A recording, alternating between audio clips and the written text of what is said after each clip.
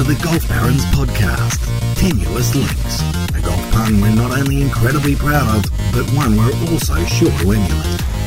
Let us careen through bloviated opinions on all things golf, some outrageous innovation ideas to speed up the game, a few laughs, and an historical retelling of an iconic golf moment. Time to add some swagger to your swing. Hello Barons, welcome to today's Tenuous Links Golf Podcast. This is our pre-Masters special, and as usual we've got Philbert here, as well as our Augusta National Specialist in Kipper. Howdy lads. G'day boys. Evening, Shooter. How are we? Going well. How good is this week? How good is Masters week? Sorry, that started with a love. Sorry. Well, it is, but it's come from nowhere because you didn't necessarily know when it was. That's me, and I just it's exciting because down here in Melbourne the world's changed. It's a better week than it was the week before, and you just feel like Augusta's just the little top of the ice cream. Perfect.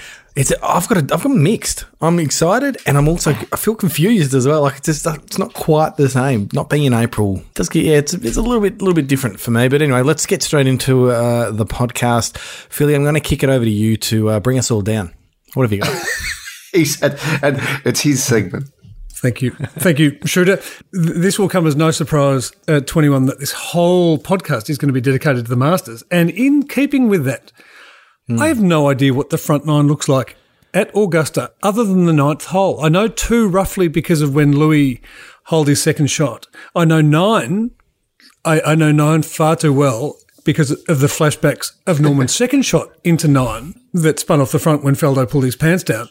But I don't have a clue what the tee shot was on 9. I don't know what 8 looks like. I don't know 7. Apparently there's a great par 3, I think. I'm with you, Phil. Is 6 or something? I mean, do they not show it? Now I'm trying to think about it. Do they not show the front 9? They do now, but they never used to. I think it became a lot. Oh, don't test me on my history here with it, but I think it became a part of the footage around about 2005, 2010. So it's been going for probably 10 years where they show some of the footage, but they still don't cover it anywhere near as much as they do the old famed back 9. Well, it seems it's only when someone does something spectacular, have an albatross, or they do something dramatic that all of a sudden you see this hole. But the camera towers, it's almost the coverage picks up halfway through 9. So I've actually got no sense. I literally have no sense. I couldn't paint a picture or even scribble a drawing or do anything like that, Damien. You can't paint anyway, Phil. I've seen your drawing. Stick figures don't work on a golf course. And also, we need to put a quick disclaimer here. Philip, you mentioned Norman and Faldo. That will be the last mention of that during this podcast. It actually won't. I'd like to say the last ever.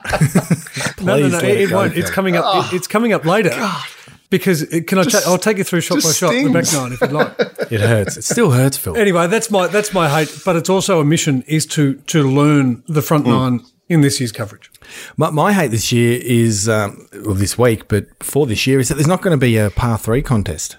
I'm shattered to hear that they're not going to have the par 3. Obviously, they can't have it without having the crowds, which is another, no patrons at the Masters, no patrons. That's another thing I'm not going, that I'm not going to like. This is what no par 3. Sorry, mate. I was going to say, this is why we need you, Shooter, because I didn't know that. I didn't know it's been pulled. Because they obviously don't have the crowd in, the patrons in. So but for me, the par 3 contest is actually one of the highlights of the major itself. Highlights of the year, damn it. I love that par 3 contest, especially seeing some of the older guys get around. They get around with their kids and their grandkids. Yeah. I absolutely love it. It's the best.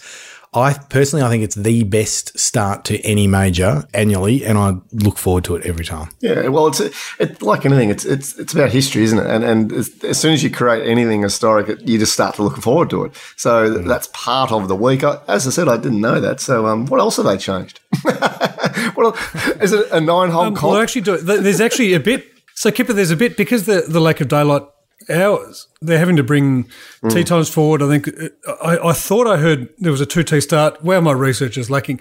They're changing a lot of things, and some of them will even be mentioned by people who are well informed. That's not us. We're about the if anyone calls up, yeah, exactly. But anyway, so basically, not having any par 3 contest up yours, COVID. I'm not impressed at all. That's got me a little bit upset. Well, I'm going to flow on with my hate, Philip. I'm backing you on the lack of coverage. That is my hate. Is not the lack. Not I wouldn't say hate, but Augusta leaves you wanting, and that's That is definitely part of what they do.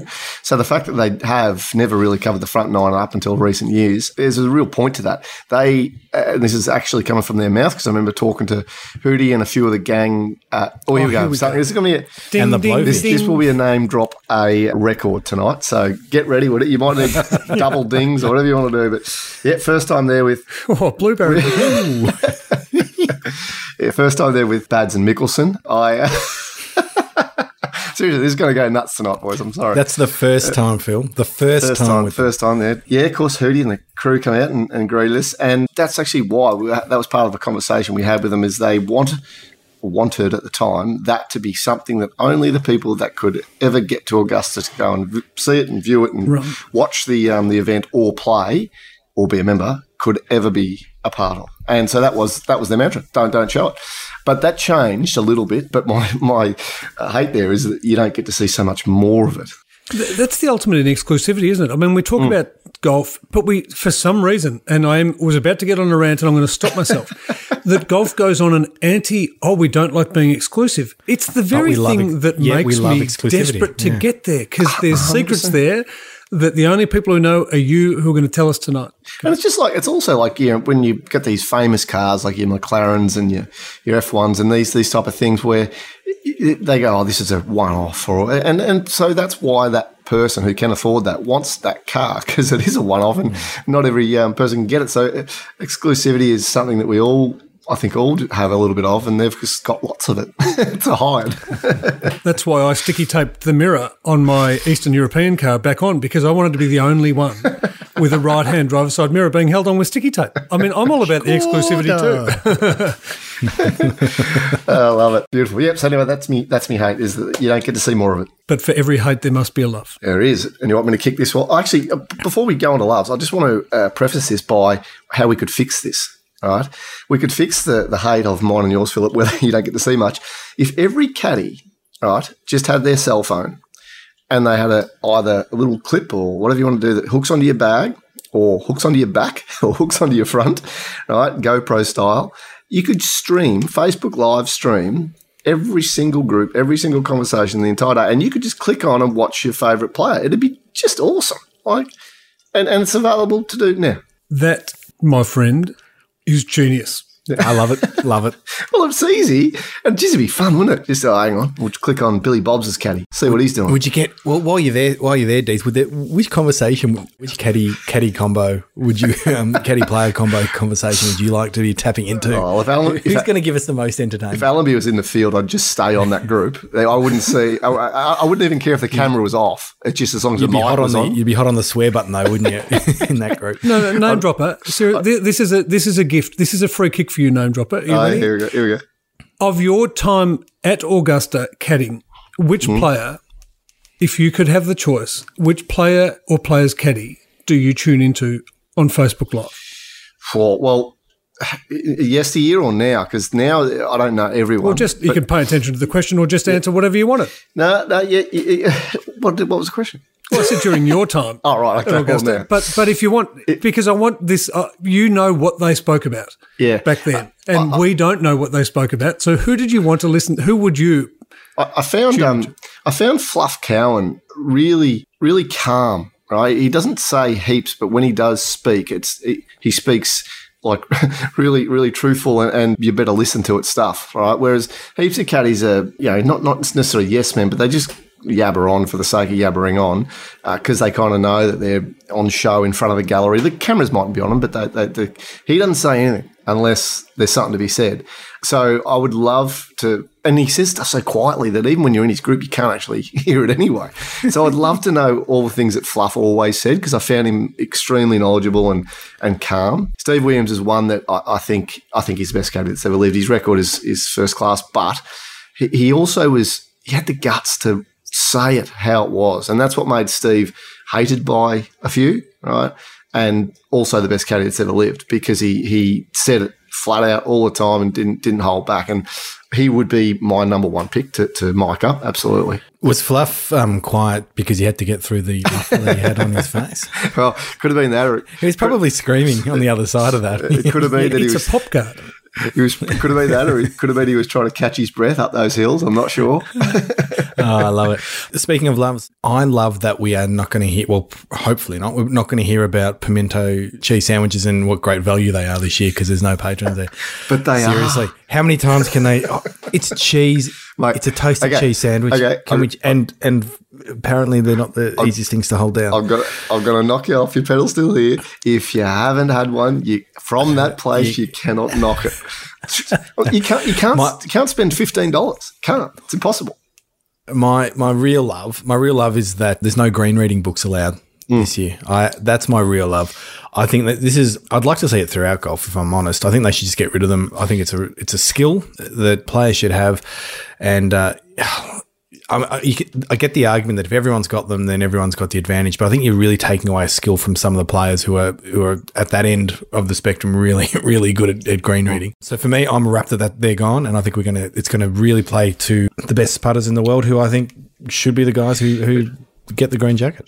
Just on that, I've got a bit to add on this one because it's a really interesting one, Augusta getting rid of that, because the ability to have that is because it would be basically, in my opinion, pointless anyway, because I've seen them on a Wednesday have a green run a certain way and let's call it break a certain way, which of course it will do the next day, the same sort of break, but they will then go out and roll things uphill or downhill or side cut a green to slow it up to make the break and the curvature different. And I remember chatting to Stevie and Tiger on 13 and had a downhill putt there on, what day was it? It was the Thursday.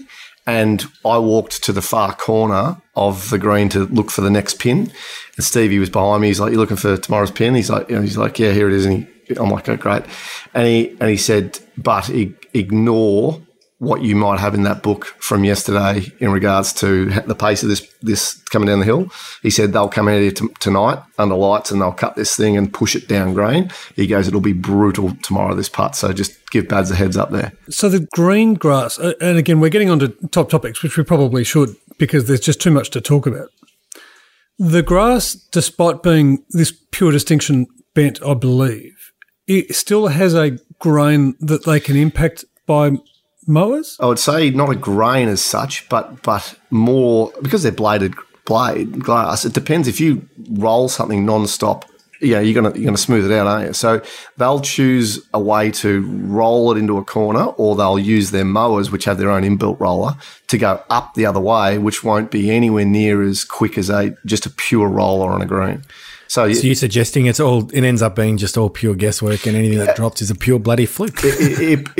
Well, guesswork is a lot of what Augusta wants you to do. They want you to methodically understand and play out a shot and be really, really paying attention to what you're doing.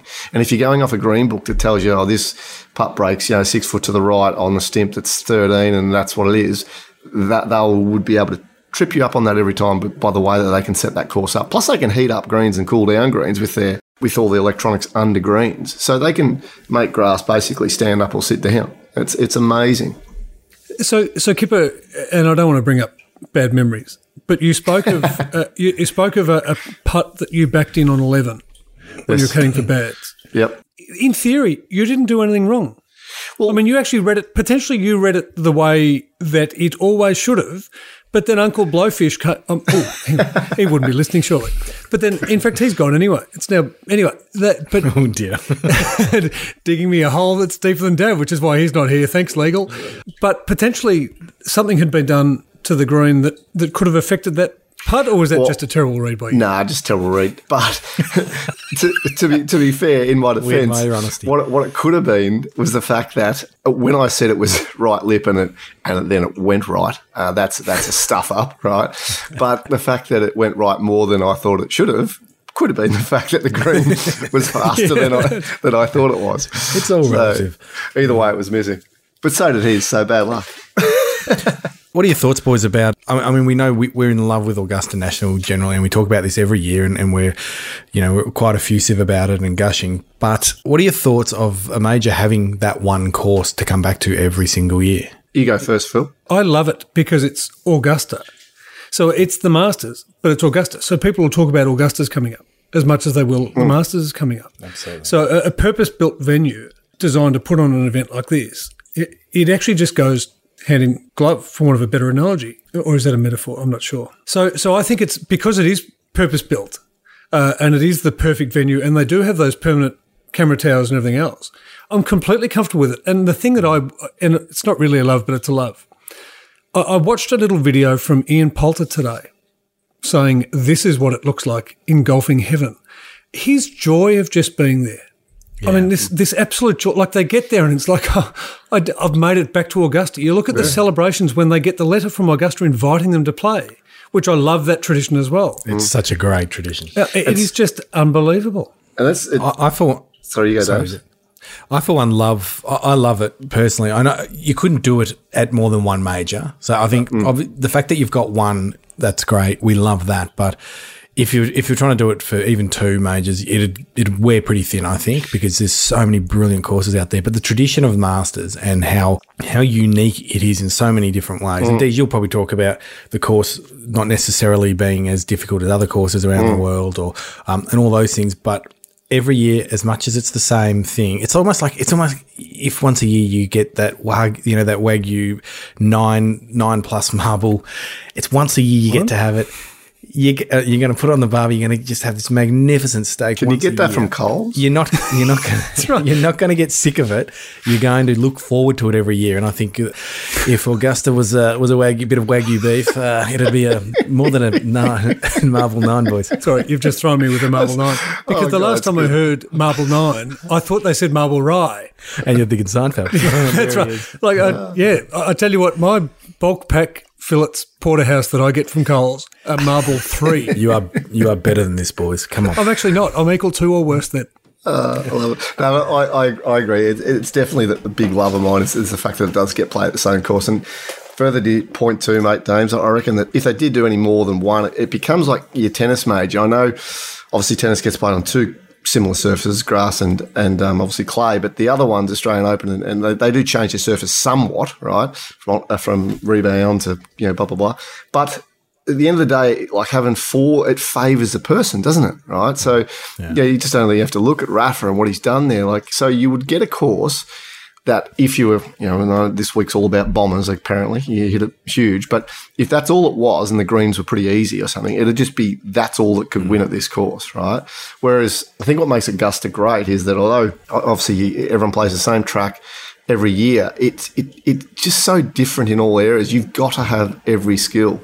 You can't just get away with bombing. You've got to be a great putter, you've got to be a pretty good thinker, and you've got to have a lot of patience. So if you don't have those attributes, you're never going to kind of get over the line there anyway.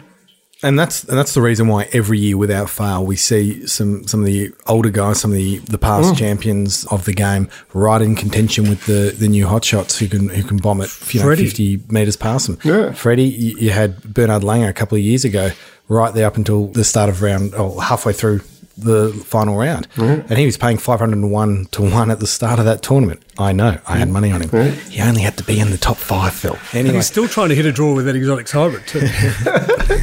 but the fact that these guys keep popping up, I think, is so good for golf, because it means it's at least you perceive that anyone can win it, which is what we love to see. Yeah. So there are some players that are just suited, obviously, to Augusta, and we've touched on that in previous podcasts about Sergio saying it hates me, I hate it, and then he won. And I love it, and I'm going to name my daughter after it. And Augusta. But part of one of my questions, and just to get into the nitty gritty, because we do need to pick your brains about Augusta, because I have never had the joy of having a pimento cheese sandwich. And why I'm most looking forward to having a pimento cheese sandwich, Damien, is because it means I've been there. Right. Stay. You're not selling him.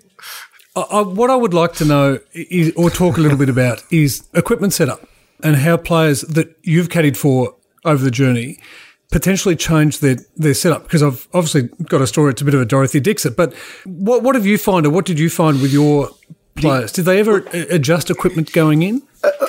Only slightly, I got to be honest. And to be fair, from 1999 when I was there through to 2007, that sort of 8 odd years that I ventured to the place, there wasn't the technological advances that you see today as much. So, a few years later, I think Phil came out with the two drivers, where he took a left and a right driver, And then it really started to ramp up where players would totally change gear going into not just Augusta, but a lot of events. Wasn't like that as much. The only thing that my guys ever experimented with really was mainly putters and the weight of putters. Their drivers usually was just their driver.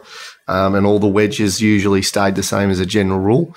Occasionally, they'd look at a longer club as well to have in the bag off some of the tees where you used to have to hit iron or could hit iron. But that's about it. Are we thinking this year, though, more than any other, is going to be one where there are more equipment changes? I mean, being in November now as opposed to April, it's going to be a lot cooler. So obviously the ball's not going to travel as far. How much of a difference do those cooler temperatures really make to a setup, Dees? A huge amount, actually, mate. If you knew it was going to be cool all the time, yeah, you could run all sorts of changes. But I think that was the most amazing thing about having it in the spring is I can remember a tournament there where it wasn't quite snowing, but Jesus, it wasn't far off, I tell you. It was so cold, and I had made the mistake the day before of rugging up, and it got real hot in the afternoon, so I'm like, not doing this the second time with the overalls on. So I wore nothing under the overalls except my shorts, and I nearly died. It was that simple. It was that cold. So it fluctuates so much there. I don't know if they have the temperatures springs that they'll have this week. I don't know if that's the case. I've never been there, obviously, in the fall. So, but yeah, it really fluctuates there. Which is the thing that we're most looking forward to, I think, or one of the things I'm most looking forward to is how the weather conditions do impact on everything else. Because they've spoken about cooler temperatures, but still the humidities hang around, which will do a lot with the golf ball. Hence Bryson's, talk about gaining a few inches and potentially mucking around with an extra long driver, and even in terms of mapping out the course in certain ways. But I do have a little bit of an equipment story because, Dees, to your point, there was limited adjustment going back in the early 2000s, and then when R7 arrived, all of a sudden they were able to weight the heel or weight the toe, and particularly around Augusta, trying to create that draw bias. But Faldo, I've got a Faldo story that I may or may not have heard, and some of this may or may not be accurate. So I'll be corrected by somebody with questions from the gallery at some stage in the future. How is that legal? Was that okay? 90, now I'm not sure what Masters it was, but I'm going to go with 96. He'd been working with his shaper at Mizuno, who went by the name of Turbo. And Turbo was his shaper at Mizuno because Turbo was the tallest of the shapers and therefore could get closest to a Faldo eye view of the clubs to make them look pretty. Although when they first tested things out, they got them all to stand on a box to see what it would look like being as tall as Faldo looking down on a golf club. I know this for a fact.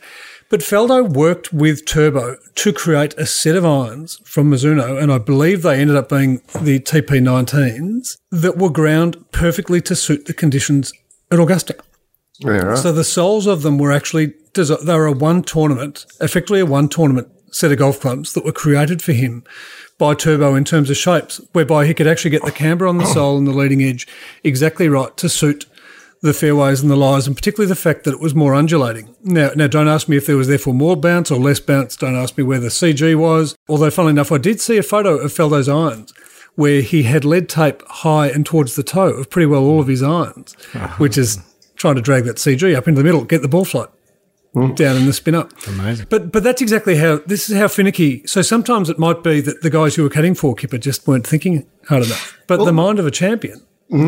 It's interesting you say that because what I did 2 or 3 years in from going there is I designed a practice regime for my players where I'd note down basic drives on basic wind days, basic sort of elevation, where they'd finish, and then how far you'd predict, because I'd already had the yardage books, I kind of knew that anyway. Everyone's in the same area every day. So then I had a ratio of downhill, uphill, side hill, below feet, above feet lies, and what type of iron. And I'd have to go back in the books to check it out, but it was staggering how many above your feet, just above mid-irons that you had into holes. It was unbelievable. The percentage was huge. So I took that to my guys and said, look, get on something somewhere above your feet and just train a lot with your 7s and 8s and 6-iron because you'll need a truckload of them. There's only like 3 shots on the course where it'll be below your feet with a club of that length. So, draw bias, slinging it in is quite hard to gauge when that's the lie above your feet.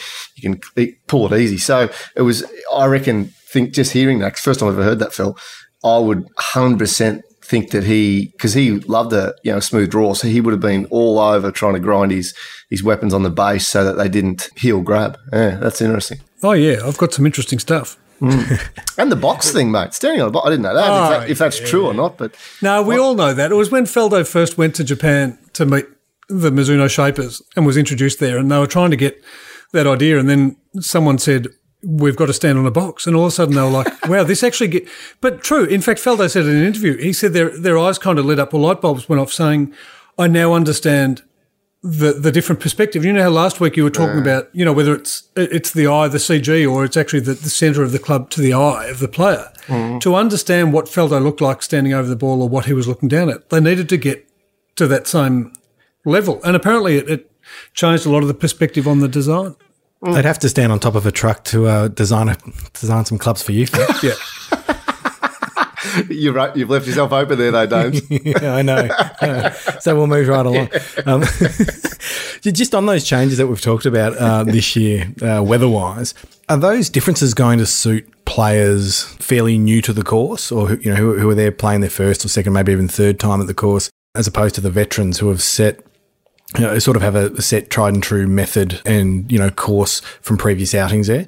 Or do you think is Augusta National just one of those courses that needs a few goes around to fully understand its intricacies? Yeah, I could answer that straight up, mate, and say that I think that you can very quickly overanalyze Augusta, because the first couple of times that I remember going there as just a young little kid caddying, or not even caddying, walking around with Bads in practice rounds, and he was playing very good, and he was playing with one of the best players in the world a couple of times in a row there with Phil Mickelson just taking us out on that course.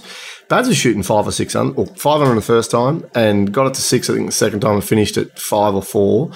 And we're like, what's so hard about this, right? And the reality was that the more you play it, the more you see problems, and the more you start to get tight over shots. And then we played a practice round with a certain individual, and they started to tell us their line the whole way was where not to hit it.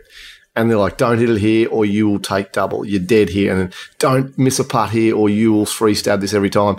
And Bads had a word to me. He's like, can you just get him to, not to keep talking about where not to hit it? He goes, I hate thinking like that.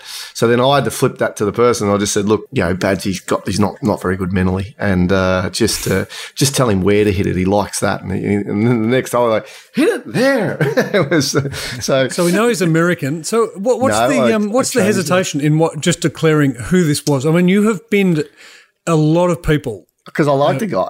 Paul Casey. No, it's Stuart. I'll throw him under a bus. It was Stuart Appleby. With an American accent at the time, way back then. No, I tried to throw you with that one, but no. We play with apples, and he was, typical apples, sort of kind of way he is. He's just so, flamboyant, and he just talks you through everything, and he's like, don't leave, you'll 4-putt, like, and but it was getting to Aaron after about the third or fourth hole, and so I had to tell him that Bads had some mental problems. And after that, he was just telling me where to hit it, and it was all roses. So, yeah, it was funny stuff. And in terms of setup, therefore, Damo, as an extension to your point, Kipper, so therefore it doesn't matter how often you've played there, or is there actually an advantage? Because I really want to nail this down, because this is going to come back to our crystal balls later on with one of my tips. Is it an advantage, the fact that no one in the field has played it in November, probably other than Tiger and Phil, who would have just done it maybe because they were bored, and Condoleezza Rice? So very few people have played it in November. Is there something that, therefore, that brings the field back to a relatively even playing field other than Tiger and Phil? I mean, can you give me a tip that's actually going to pay off? Nah. Thanks. Good. I'm glad we pursued that. But I would say for sure that I reckon that you get comfortable also too at Augusta, because the first few times that you go there, you've heard about all the things, and you're so in awe, and you're driving up Magnolia Lane, and you just can't help but be all giddy. Like, you're just so you're so excited about everything. So once you've done that a few times, there's definitely the familiarity. Can't even say that, but you become. Giddy. Yeah, exactly right. I was going to say, yeah. I was letting it go, Phil. No, it's halfway between being giddy and jittery. No, I got what you were saying. It's actually a perfect word. But that's exactly how I felt, giddery. Yeah. No, that's what I mean. It actually, there is not a better word than giddery as to how a first-time player this week will be feeling. Write it down because that's also too, because you also don't trademark it. You also don't want to do anything wrong. That's how that was the overriding feeling, I reckon, from me and Bads when we were there first time, was you just don't want to do anything wrong. So these people that are coming in first time Augustarians, they will have that sense of just tread lightly. But that doesn't mean that they can't win it. It really doesn't, because the field's so small, and all you've got to do is hit it in the right places, and you'll play well, which has been proven by some first-time sort of players out there. But I think being familiar is better. Does the field? Here's my next question: Does the field depth detract in any way from the event? I mean, the TPC, the Players' Championship, is the best field in golf. The Augusta field is not as strong as that. Does that detract in any way from the event? I think it adds to it for one reason, is that there's only one other event really kind of like that now, and that's the FedEx Cup, where it gets down to the last 20 or 30. And that's kind of all there is in the field anyway, really. I mean, there's 60-odd players, but there's probably 30-odd that can win it. From a viewer perspective, they're the best players on the planet, and they're going to kind of be in the hunt. So, other than Larry Miles. All the previous winners, forget them. But the point is, those top 20 or 30 is what I'm getting at. They're there, and so who cares, right, about the rest? considering we only ever see 20 or 30 people covered in any golf tournament, Phil, I don't think it actually makes any difference to the viewer. It's quicker to actually get through the leaderboard on the screen too. They just go 1 page, 2 page, 3 page. They're coming last. Let's move on. Is Augusta the hardest week for a caddy on tour? No, I wouldn't say that, actually. No. I said it. No. Is Allenby playing? Yeah, I was going to say, the hardest weeks for you as a caddy, it's got not just to do with the course. It's got to do with the entire week and how you get around and navigate yourself during the week and where you stay and travel. And Augusta was, when I was there, so good to caddies. It wasn't funny, and made your time there easy. So to get out and do your job and do it professionally, that's what they demanded, which was weird because everywhere else, caddies are treated so poorly and they couldn't care less what you do. They just want you out of the course. But you're a part of their team. You're a part of who they do. And just playing a small violin. Absolutely. Going. And wearing a uniform and all the rest of it, you don't want to do anything wrong. You got to do it right. So, and they look after you. So it's actually easier to caddy there than I think a lot of places, excluding the pressure. The pressure's right up there, but that's the same in any major. And there was never coming down the stretch in contention there, so I couldn't tell you what that felt like. But the actual place itself doesn't intimidate a caddy at all, or shouldn't. Now, considering we've talked about the cooler air, the cooler conditions, we've talked about the green reading book not being there. Who do those conditions suit the most? Who do you think capitalises on the back of that? Well, definitely. And the green reading part's interesting because I remember stories about from year to year, they kind of dig up a lot of greens anyway. So they're never exactly the same green. So I don't know if it necessarily favours a player that's been there in the past any more than anybody else, other than the fact that they kind of know where pins go and that sort of stuff. So I'd say it would benefit players that have been there a little bit more than newbies. Are you any chance of ever actually putting some names to these people? No, we'll get onto that. We'll get onto that. But from a green reading point of view, are there greens that any one of our listeners, the millions of you, would have played on that are similar to Augusta? Or what is the closest in terms of pitch, shapes, or otherwise? Oh, gee, that's a tough one. I can't think of any course that's the same because or not the same, but it's even similar. Royal Melbourne's got some huge undulations that are not silly, right? Which it'd be as close, and I'll get back to why I'm talking about not being silly, that I think are as close as I've seen to putting a golfer to the test without it being ridiculous, right? I only have to go down to Moona Links and see St Andrews, and that's some of the most ridiculous blobs on greens down there that don't help anything, right? And they're not there really to hinder you, they're just there, right? Whereas Augusta, there's always a reason for a slope, and it's the same as at Royal Greens. They're built to test the player, and so therefore Royal Melbourne would be one of the places where I think is a similar kind of test, but not the same as. Is that a Mackenzie? I mean, I know I spoke to Mike Cockney about this from OCM about whether you can actually step onto a course and understand immediately who built it or who designed it. He said no, didn't he, Phil? He did say no, so I thought I'd ask Kipper because I didn't like that answer. So Kipper, do you walk around Augusta going, yeah, no, I can see that this is a little bit Mackenzie and a little bit rock and roll? Well, no, and I don't know anywhere near as much as obviously Mike does. Because that's the thing, right? You just don't. Like, Mike obviously knows he's like a million times more knowledgeable on this than me. I know nothing, but it's each course by a great designer might have a tiny little inkling of something they do, but they're mainly different. No, Phil. No, you don't agree. No, I do. I do agree. I'm just desperate to. What I'm desperate to do is to get a real sense, having not been there, of where it is. So they talk a lot about the elevation changes, and that there's not many courses in the world that have elevation of any note that have elevation changes the way Augusta does. You know, I've heard 10 hitting off on 10 being described as you're just bombing it off a cliff. But because I haven't been there, like I've just taken this opportunity to try and get as much of a sense as every little part of Augusta as I can, and you're giving me dead set nothing. Well, okay, I'll give you something. He gave you pimento sauce, cheese. Here's the thing about some of the greens, right? This is the part that I will hopefully enlighten you in, is that the greens is only some of them, right? Because they're so big, the greens, right? That's the first thing that hits you about Augusta. The greens are freaking huge, right? But there's only so many places they can have a pin. Now, I can't think of many greens that I've played on anywhere in the world that could be the size of Augusta's greens that could only have 3 to 6 pin placements, period, right? And that's what Augusta does. They're rolling kind of mounds or hills. They're not just greens. So they feed, and you can see it on the coverage, they feed into swallows and they feed into areas of the green. And the size of them is so rare. So there's some that are super flat and all the rest of it, like 11 and so on. But even 11... completely flat. Well, no, they're not, because 11 obviously all banks and everything, but they're safe greens. And you get to those greens, they're safe. But the design on the 11th is so good that you know that putt is so slick across the slope that you're already thinking about don't hit it in the water with your putt. So although it's a simple green, it's still got the fear of God in you over every putt. And I don't know, Phil, that's the only thing I could tell you is over every putt, no matter what hole you're on at Augusta, you have to switch on and be calm about it. And I can't say that about any other course that I've been to. And when you hear about the players, when they get there, they rave about the course and they're so excited about being at the tournament days. Do you get a sense when you're out with them that they're actually having fun?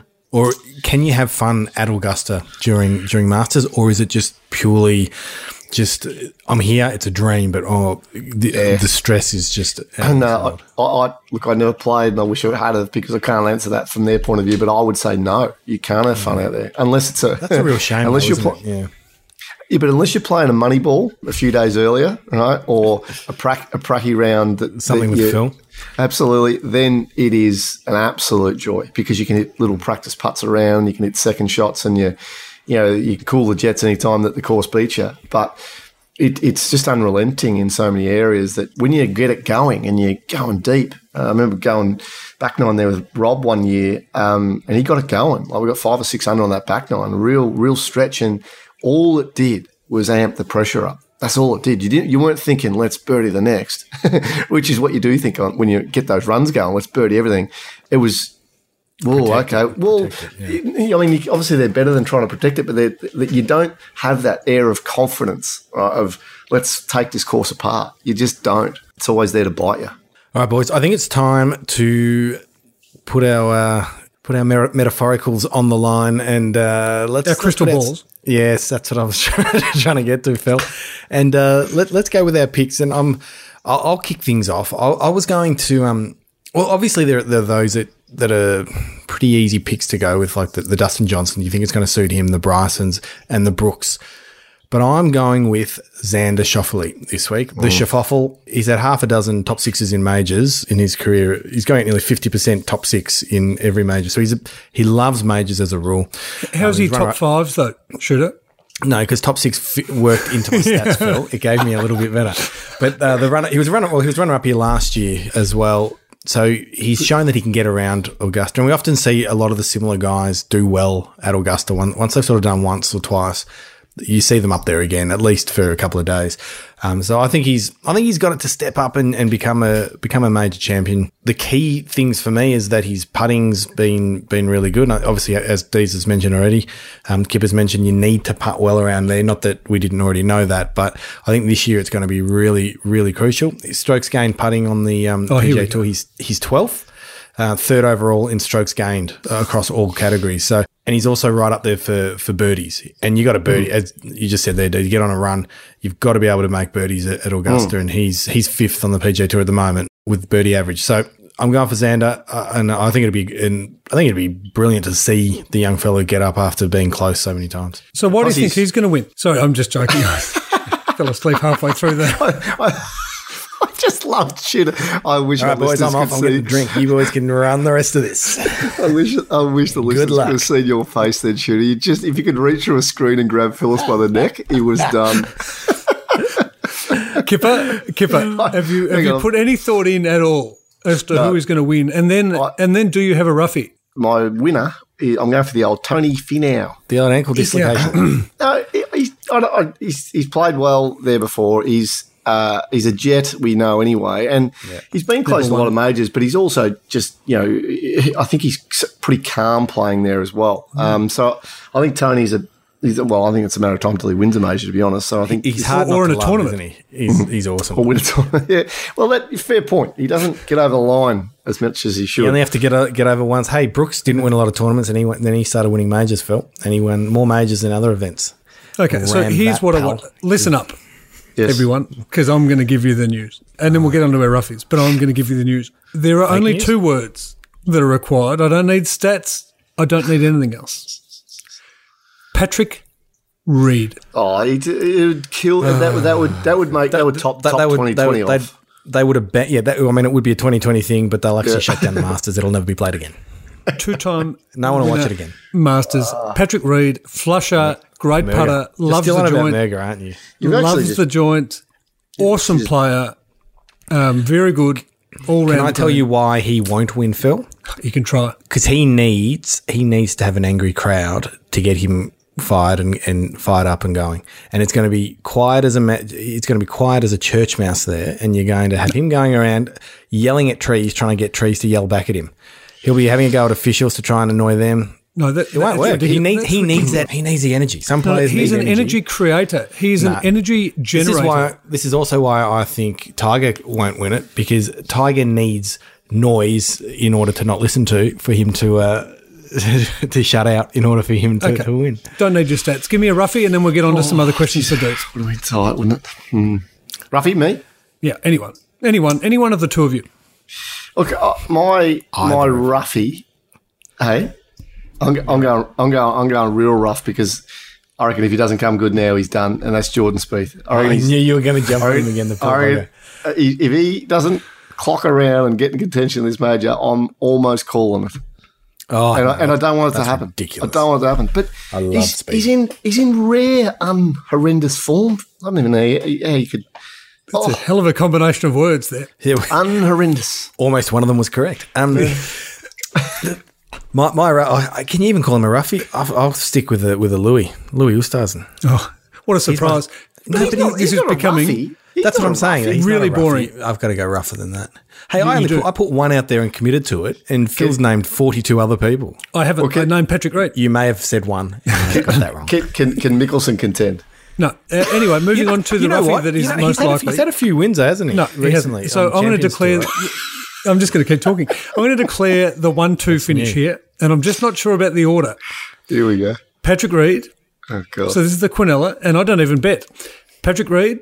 Francesco Molinari. Francesco is, I see that. Yeah. After last year. Yeah. Yeah. On his way back, just had a good tournament at Houston. Puts his proverbial off without the stats. He might not. I don't know. I haven't looked. Okay, but on that, Phil, so with that, how well, you need some stats on this. How well have guys who have let it slip, how have they fared the following year? 7.1%. And found out. Yeah, so that's not great odds. Well, it depends which way you're looking at it. And is he in the top or the bottom? 7 my argument. Well, look, let's just say. You know what I mean? What I'm saying is he's coming in with some real baggage from last year, and I don't think that they shake it all that easy. Rory's another one. Look at him when he capitulated at the Masters, and he can't quite get there. I think that really messed with him mentally. Groundswell of postal votes. He'll be right.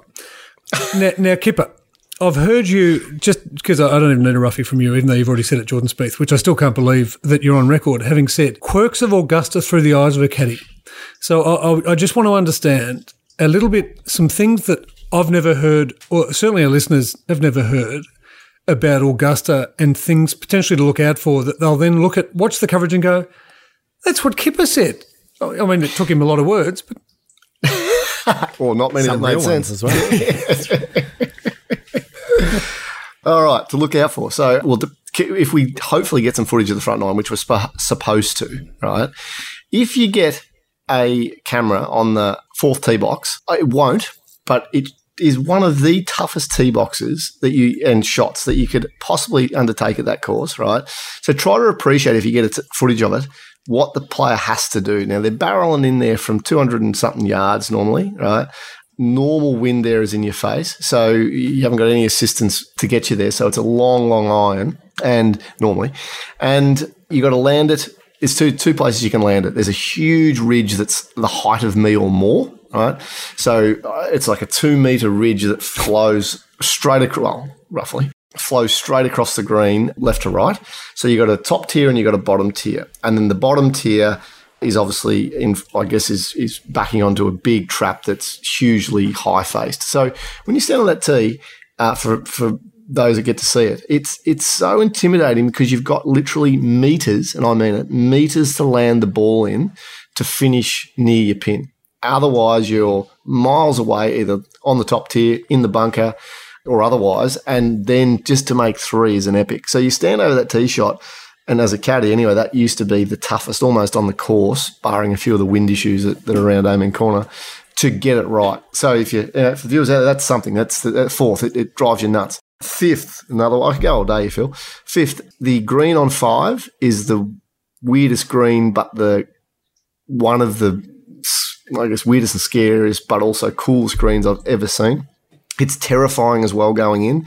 Huge, huge slope that's about nearly my height as well, same as 4, but then slopes away for probably 10 or 15 metres, right? So the front of the green is basically redundant. When you got your yardage book, you actually walk up to where this tier is, and then it's like a continual slope all the way up, and that's the front of your yardage book, really, barring one pin that can be front right. And then to land on that top tier is tough because you've got to bunker long, and once you're in that, you can't stop it coming down the hill. And so 5 green, if you get to see it and have a look at it just never does justice the camera angles and the depth of feel that shot and the putts need. I could go through hole by hole, by the way. Second shot into 9. Talk me through the second shot into 9 and how easy it is to come up to land it maybe 4 metres short of the front edge and then suck back 50 metres, and then for Norman to struggle to get up and down.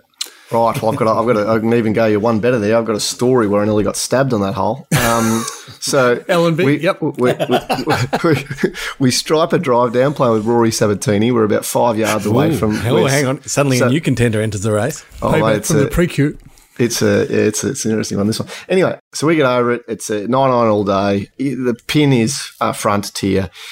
And, of course, that puts the heebie-jeebies in everyone, but it was the right bat and all the rest of it. Anyway, flushes this thing, Rob, right at it, perfectly struck. And the ball's always – the hard part about that hole – look, it'd be hard to say this year how far they drive it down there and all the rest of it. But back when I was there, you were driving it to a part that the ball was still sitting below your feet, plus on an angle that was normally downwards, so below your feet and downwards. Now, if you're trying to play a draw off that lie, it's near impossible because it just doesn't go against the way that the blade will enter the grass. So that shot you almost have to fade in. Now, when you start fading a ball into a highly tiered green that has spin, you now got also extra problems with revolutions on your ball, and it's just a tough shot, right? So anyway, Rob nukes this thing right out, and I'm like, oh, that's awesome.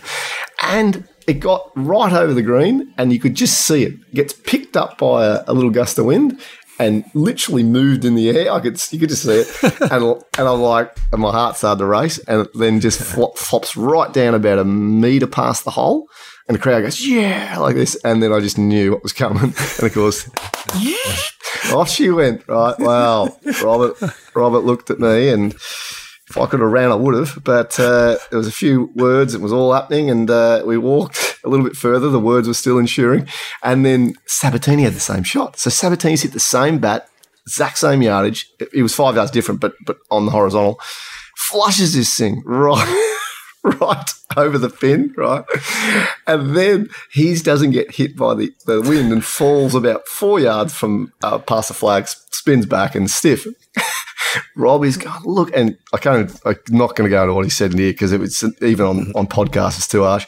But it was on, and I just sit there, took it, and we walked for about another 4 yards, and Sabatini comes across, and he's like, "Hey, Rob," he's not American, but I'll pretend. He's like, "Hey, Rob, you got dicked." Well, Rob couldn't rebut that, right? Because he knew he had, right? He got screwed because of the win, but that then validated me not necessarily being as wrong as he thought I was, right? Well, he's like, oh, and then Sabatini went on with it. He goes, "You just got smashed by the wind. You got so unlucky. He goes, "Mine didn't. Mine's stiff," right? So he's just rubbing it into Rob. Anyway, so typical Sabatini smile. He walks off, happy as Larry, and Rob just turns to me and he's just unloaded, right? He wasn't having any of it. He's like, he doesn't know anything. Anyway, so that was that. So the ninth hole is an absolute death trap. And did you get fired? Did you get fired there? On the 10th hole, got fired. On that was the famous round where I wasn't allowed to speak from 10 through 13. Did everything by basically hieroglyphics on my yardage book and sign language. And then 13 got to ask a question as the second shot in the 13 over Razors and Shearing. Yeah, it was a great day. But we come home strong and birdied almost everything coming in. That was like I was telling you before, we were 500 or 600 on the back nine. So it was all happy days at the end of the round. But yeah, there was a few dark holes out there. Brilliant. Now against time we move on to questions from the gallery, lads. Actually, Philly, you got no, one more. There is one more, which is the main question that I wanted to ask you about. Well, you should have led with it. I was building up to it. The wind. You've spoken a lot about the wind, but in that back corner 11 and 12 when the ghosts of Georgia are howling through the trees. Yep. What is it about the wind and what can we expect to see or be surprised or not surprised? As the case look, I think the honest thing you can be surprised by is how silly it makes people look. And we've all seen it for the decades of watching this tournament is that you see a player hit a shot in the middle of the water or good 10 or 15 yards short of where they'd want. And you're like, how can a world-class player do that? Did he fat it? Did he this and that? The wind just can swirl on you and can grab a ball and move it like I really haven't seen it many other places. And I think it's got a lot to do with the height of the Georgian Pines and the fact it can bounce around. But I remember a practice round I had there with Bads. We hit a 9-9 into 12 and the first one, he hit it, flushed it, and it got right over basically Rays Creek and just got thumped by wind. We could see it. It just fell straight out of the sky and went into the water. And it was my first time caddying there. It was a practice round, and I'm like, Jesus. I said, so do you want 8 on or 7? He's like, because I guess it should get there. Just let me hit another shot. And hit another 9-9, same thing, and finished middle of the green. And we walked off the tee, just the two of us. I walked off the tee. And we're just like, what the hell? Like, there's literally a 15 to 18 yard gap between where those irons landed. And he hit both solid. So that's just guesswork and a whole lot of luck. Well, look, it's guesswork to an extent. You've got a lot of times to time you run. You can see players looking at different flags around the course when they're playing shots, and that's the beauty of Augusta and will be this year with no crowds. You can see right through the course, which is one of the things that really surprised me actually first time, Phil, that I guess you might want to know about as a little, what do you call it, an in, or what do you call it before? Something, but you stand at the top of Augusta and look down the course and you can see the entire course, right? Bar a few holes. And I just didn't know that was the case, right? But you can see right down the bottom to 16 and all the rest of it. There's only the pockets of the course you can't see. So, yeah, I think it's more, James, the fact that you guess a little bit, but it can just get you at any time. You can be as methodical as you want, but you still can get unlucky. Still that element of luck. Now, if it's okay with Phil, we'll move on to questions from the gallery. You got the nod. Fantastic. If you've got any questions for us to answer, send it in to swagger@golfbarons.com. Now, I know, Phil, this is your section, but I'm going to lead with one that came through to me. It's from Mike C. Does Augusta National need revetted bunkers? Smiley face. I want this to be stated for the record, and not that this was necessarily directed at me, but I am completely off revetted bunkers. I have seen the error of my ways. I have been schooled continually, in fact, by young Michael C., and I now clearly see that revetted is a lovely cosmetic look for a short period of time, but there are so many design things that can be improved by letting things be a little bit more rustic and penal. And so I'm a changed man. You are easily changed on opinions, but you don't exactly hold them overly strong. I'm identifying as someone who no longer likes revetted bunkers, don't you? It's a good identification. Now, over to you. I know. Now for some real ones. What have you got? No, I've got two others. When are we getting John from Chicago back on? Now, that was not from John from Chicago, but believe it or not, I actually got asked at swagger@golfbarons.com. I believe it. That was a good guy. I enjoyed the podcast with John from Chicago. When are we getting him back on? I then got a subsequent question asked. When are we getting Mike Cocking back on? So I think we just had an input. So what they're saying is we just need more professionalism. So I think what they're saying is, so when can we stop listening to you Muppets and have people who know what they're talking about? Just chasing intelligence. When can your podcast change? Now there is a notable absentee today, and it is because of legal advice. Because my next question from the gallery was regarding muscle gain that was referred to in our last podcast. Oh dear. What was Dav really saying? So unfortunately Dav had to sit out this week because no one really wants to know what exactly it was that he was saying when he was talking about muscle gain and what is reasonable and what is not. So it's best that we do leave that alone. Yeah, no, that's my last question from the. That's all you've got. That's all you've got. Not the strongest of sections. All right, let's. I don't think there was a question in there. I don't think there was. Let's finish this with a bang, boys. It's time for a Tales from the Toolkipper. And I know you've mentioned to me a few times that there's a whole lot more happening at Augusta behind the scenes than you could even imagine. Yeah, I think the allure of that place is what they kind of hide, or they don't give it all to you. And we've talked about that already with the way the course is sort of not shown to everyone and blah blah blah. But when you get there, there's also, I guess, an air of how not sophisticated, but how sharp they are at everything. Like, you expect the place to be kind of dated, and it's just so not. They've got the highest technology everywhere you can imagine, right? Like back in 1999, right? So we're talking 20-something years ago. They